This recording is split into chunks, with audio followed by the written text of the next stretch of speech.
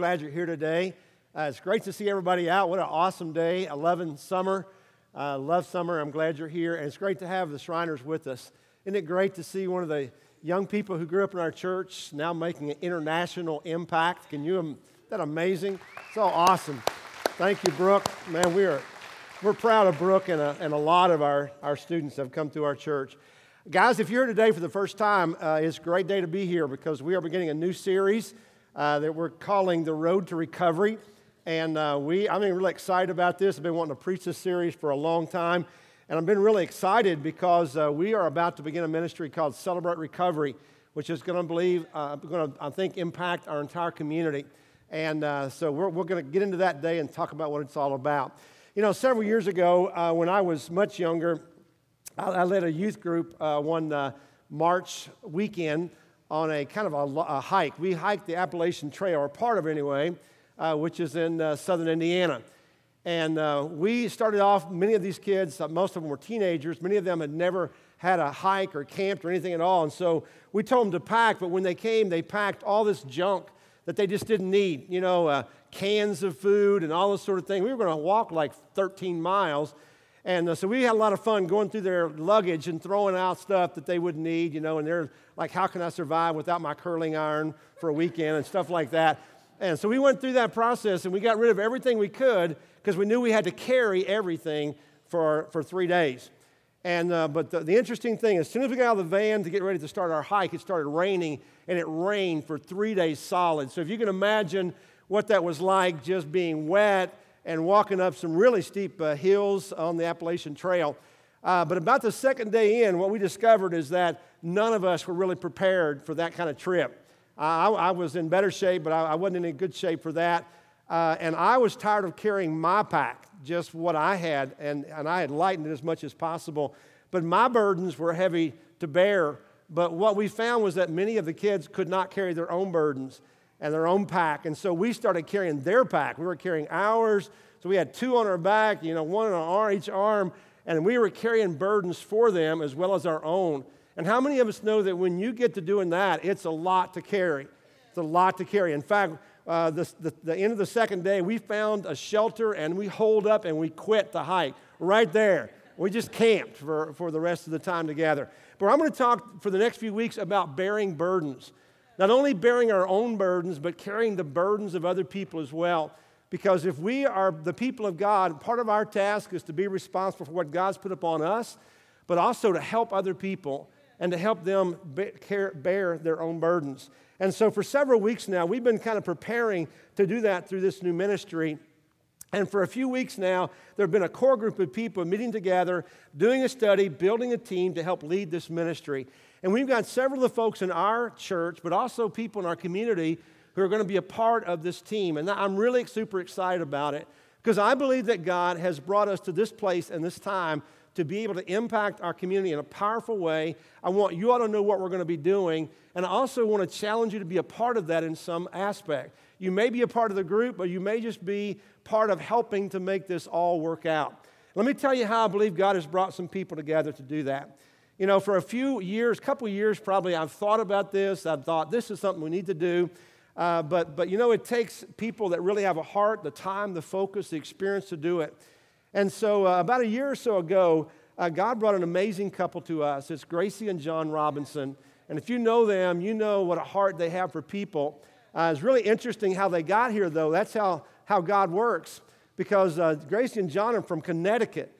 And living in central Kentucky was never on their bucket list. It's not like, oh, we'd love to live in Kentucky, But because of some health issues that John has and his need for care with the VA, they had an option to move here, and I think another place or two. So they came down to check it out. They're in Georgetown, checking out central Kentucky, and they meet up with a couple of our ladies, Nancy Cheek and Peggy Hensley, who are there in a restaurant, as I get it, and they just started talking to them, and they invited them to come to church the next Sunday.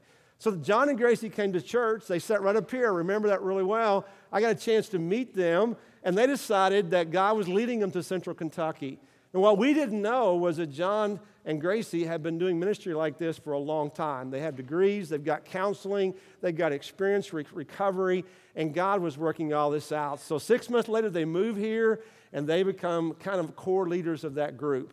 That's how God works. It's amazing. God works through us. And God was establishing the right people, the right place and the time to make this work out. I believe God wanted the ministry here. I believe God brings things together in His time. And so, we want, as a church, we want to own the needs, the lostness of our community, the confusion, the burdens. We want to help carry the burdens for people. And so because of that, Celebrate Recovery is a great fit for us. Because the vision for Celebrate Recovery is for the church to provide a place, a safe place where families can find healing and restoration, where moms and dads and children of every age can find freedom from their hurts, their hang-ups, and their habits. And so today we're beginning a series called The Road to Recovery. It's based on a series of messages by Rick Warren, who wrote a little book that maybe you heard of called The Purpose-Driven Life. That's a #1 seller, has been for many years. But several years ago, they established this ministry in their church in Saddleback in California, and it's now gone international. And so we're going to be a part of that. Now you say, well, that sounds great for people who need it, but I don't know that I'm there. And I want to encourage you, do not check out. Do not check out for a lot of reasons. One is that we're a church that wants to bear the burdens of people who have needs. But also you may in the process discover that you got some issues in your life that need to be dealt with. You may discover that God is bringing you to some healing that you need as well. Because all of us have some hurts in our life. All of us have habits that are messing up our life. All of us have some hang-ups that are causing pain in our life. And I will almost guarantee that. In fact, I would ask you, have you ever been hurt by anybody? Probably so. Have you ever had a habit that probably isn't very healthy for you? What is it that you need to recover from? Let me give you a list of things and see if any of these things apply. How about overworking, or maybe overeating, or overspending, or alcohol, or drugs, or grief, or guilt, or anger, or rage, or fear, or anxiety, maybe divorce, abuse, sexual addiction, codependency, insecurity, perfectionism, hypochondria, drama in your life, hurtful relationships, gambling, lying, procrastination, the need to control, dysfunctional family relationships. I think I just covered us all right? So my idea is this group ought to be rather large. We can probably do it on Sunday morning. But the reality is that all of us have issues, but they may not be controlling our lives at the moment. If they're not dictating or controlling your life, we find it easy to push those things in the background. And for a lot of us, we're just going to kind of guts it out. We're just going to kind of get through it in life. We're not going to acknowledge that we have a problem. And unfortunately, because we do that, or when we do that, we probably never find recovery. But there are other people who are going to use wisdom in their life, and they're going to seek help and recovery. And the great thing is that as the body of Christ, we have that to offer. We can offer recovery and Jesus to people who are lost and drowning, because the church is designed to be a life-saving station that not only helps people when they get here, but reaches out to people with an arm of compassion and love. And when people are lost and overwhelmed, they need something, and Jesus is what they need. And so Celebrate Recovery is going to help us do that, because it is Jesus-focused. It is Jesus-focused, and that's why, to be honest with you, it relates to every one of us. Every one of us. You see, God cares about your struggles. He cares about it. The Bible's full of God's compassion and God's offer of help and healing for us. It says in Isaiah chapter 57, God says to the people, I've seen their ways, but I will heal them. I will guide them and restore comfort to Israel's mourners, creating praise on their lips. Peace, peace to those who are far and near, says the Lord, and I will heal them. In that one scripture, there are 5 things that God says, I'm going to give you. God says, I'm going to heal you. We're all wanting healing. God says, I will guide you. Don't we need that? I will give you comfort. I will restore your joy. I will give you peace. Every one of us have hurts and struggles in our lives because life is hard. Life is hard on us, isn't it? We all get hurt, and we all hurt other people. So to be honest with you, this series is for every one of us, because we all need recovery. We all need healing and restoration. Unless you lived a perfect life, unless you lived encapsulated in a bubble for all of your life, you are experiencing some of these things that we're talking about right now. And whether it's emotional or physical or financial or spiritual or relational or sexual, whatever it may be, the steps to recovery are all the same. And guys, we got to get to the place in our life where if we can acknowledge that some people have life-controlling problems that are dictating and limiting what they can do, but those people are no worse than you and I. They are in desperate need of Jesus and healing, and we have to put ourselves alongside of them.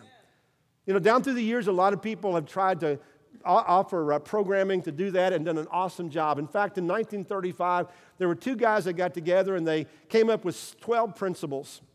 And these 12 principles were the basis for AA, Alcoholics Anonymous, and now NA, Narcotics Anonymous, to help people overcome and find healing from addiction. But here's the thing about it. These 12 steps are all based on the Bible. In that those organizations, they're secular. They don't always talk about who God is. They talk about a higher power. But the reality is that all of these steps come directly from God's Word, because God's Word is all about healing and helping people recover from the destructive things in their life. In whatever form sin comes into our life, whatever form we experience that, whether our own or whether it's what somebody forces on us, sin is destructive.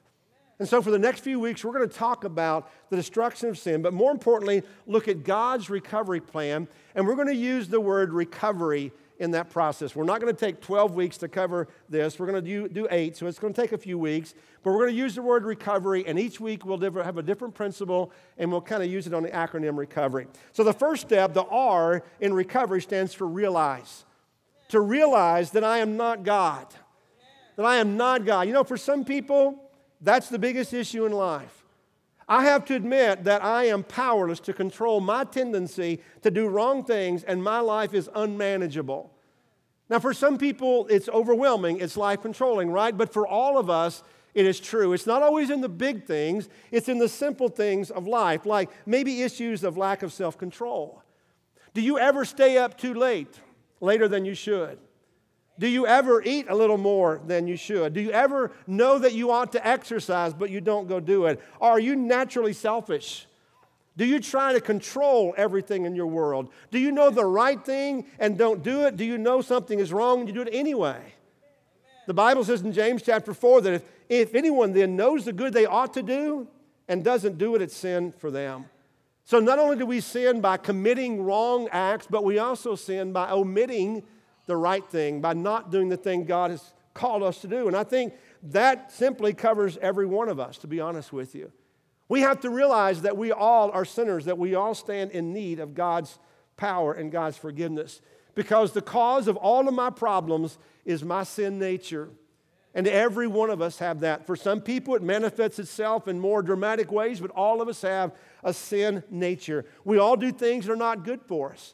We all do things that are destructive to our body, to our health, to our relationships. And we all do things that are destructive to other people as well. Our lives impact the people around us on a regular basis. And you know what? Even as Christians, we're not exempt, because even as believers in Christ, we are still pulled by the wrong desires, in the wrong direction away from God. Romans chapter 7 says, I do not understand what I do. For what I want to do, I do not do. But what I hate, I do. Maybe you feel that way about life sometimes. There are things that you tell God, I'm never going to do that again. God, forgive me. But you find yourself returning to it. Or maybe you have awesome intentions. You're going to do this, you're going to do that. But you never follow through. It's our sin nature. It is our sin nature, and it's desire that our desire that we want to be God in our life. And I want to tell you, because of that, it is the basis of all the problems our world's ever experienced. It is the reason why there is a devil. Because the Bible tells us that even before the creation of mankind, that Lucifer, who was a chief angel, rebelled against God because he wanted to be God, and he was thrown out of heaven. And now he leads the evil spirits. It was what caused sin into our world. Adam and Eve in the garden, they heard God's word. They knew what God said, and yet they wanted to be their own God and do what they wanted. And so because of that, sin came into our world. And you and I suffer the fall of that. We experience that all the time. We want to control our lives. We want to control our image. We want to control our problems and our pain and other people. And you know, sometimes as we seek to control those things in life, we find ourselves in habits, maybe even addictions that are what we feel like may be beyond our control.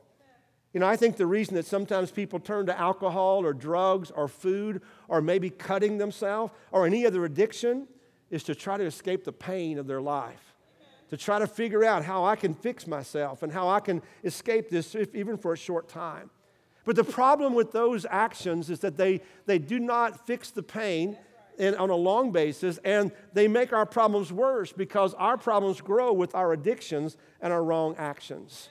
It's when we try to fix Him, we try to be God, and we don't seek His help that we get ourselves in deeper trouble.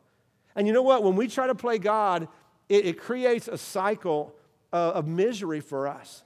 There are a lot of complications and consequences of playing God. For one, there's fear. There's a fear of being found out, of someone discovering who we are, that we're not perfect, that we don't have it all together in life. And so we keep people at a distance. We fake it. We pretend because we have a fear. We also have frustration. Why is there frustration? Because it's hard to be the general manager of the universe. It's hard to keep everything going. It's hard to keep all the problems, all the plates spinning at the same time. You ever play that game, Whack-A-Mole, in the arcade? You know, where you got this club and you're beating the mole when it sticks its head up and it's here, and you beat it down and it sticks its head up, you know. You never win because there's always another mole. And maybe your life is just like that. There's problems you're trying to beat down. And as soon as you fix one, another pops up. And you're always looking for a way to try to win, to survive. It's very frustrating, isn't it? Not only is there fear and frustration, but there's also a lot of fatigue in your life. You're exhausted. A lot of us are running on empty, you know. We try to, it's tiring when you think you got to be God. We try to keep busy. For some people, it's workaholism, it's obsession or compulsion of a hobby, a sport, or any other thing in life. That's their way of trying to deal with the fatigue, and it just makes it worse. And then the last part of that cycle is failure. It's failure because none of us have it all together. You're always going to fail when you try to be God, and that's going to continue the cycle, leading to more fear, frustration, fatigue, and failure over and over again. Well, guys, we don't have all the answers, but let me tell you this. Here at Journey, we want to acknowledge that none of us have it together, that none of us do, especially not me, you know.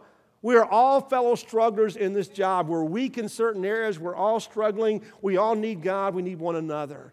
And I would tell you there's not a person in this room that has it all together today. It is our inadequacy, it is our sense of need and understanding of our own sin nature that drives us to seek help and healing to God. It's our inability to save ourselves that brings us to the foot of the cross of Jesus Christ to acknowledge that we need Him. It's like the song said, we need Him every hour, more like every moment, to be honest with you. We need Jesus in our life. And understanding that is kind of what brings us together as believers. It's our inability to save ourselves, that we seek Christ to find grace and forgiveness that leads to healing. And then once we experience that healing, we want to help other people experience it as well. We want to bring them to Jesus. You know, our mission as a church is to move people on a simple journey toward Jesus. That's why we changed our name.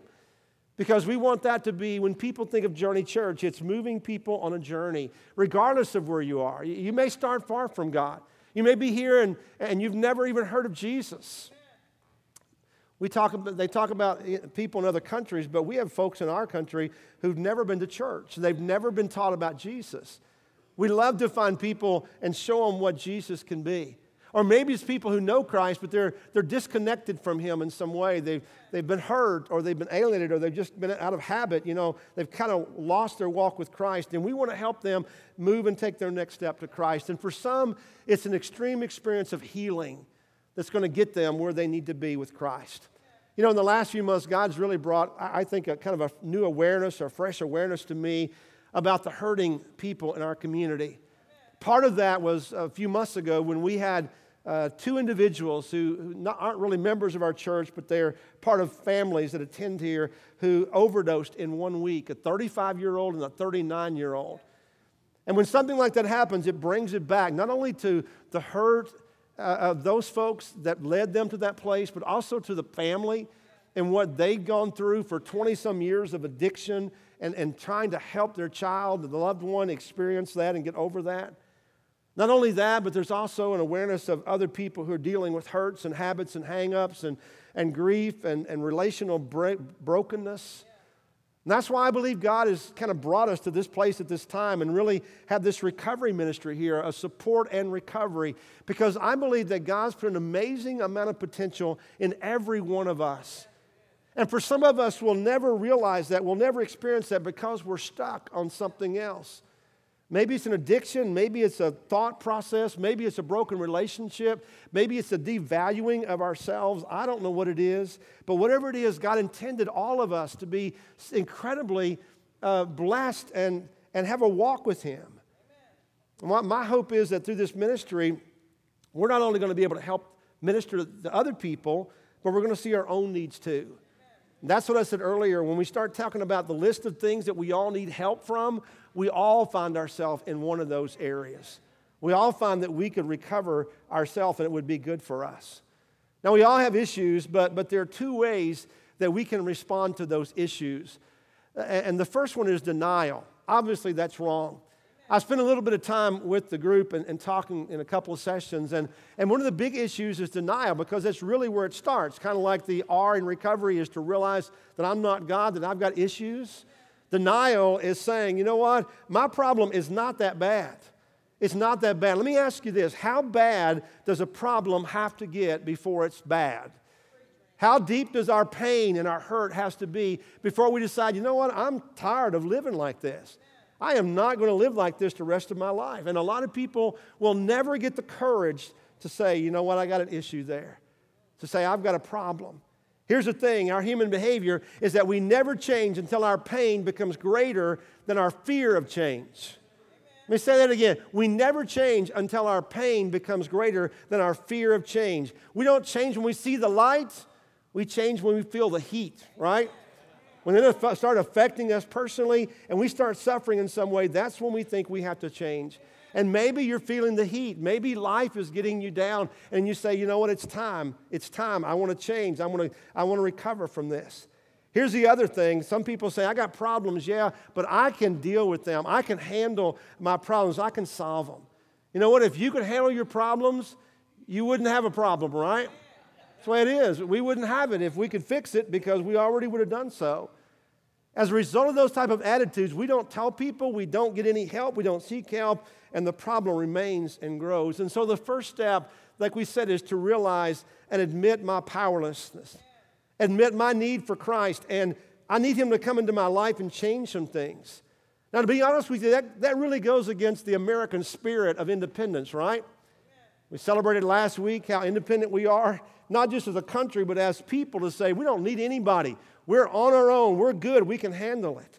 The old pull yourself up by your bootstraps, you know, don't depend on anybody or anything. Do it alone.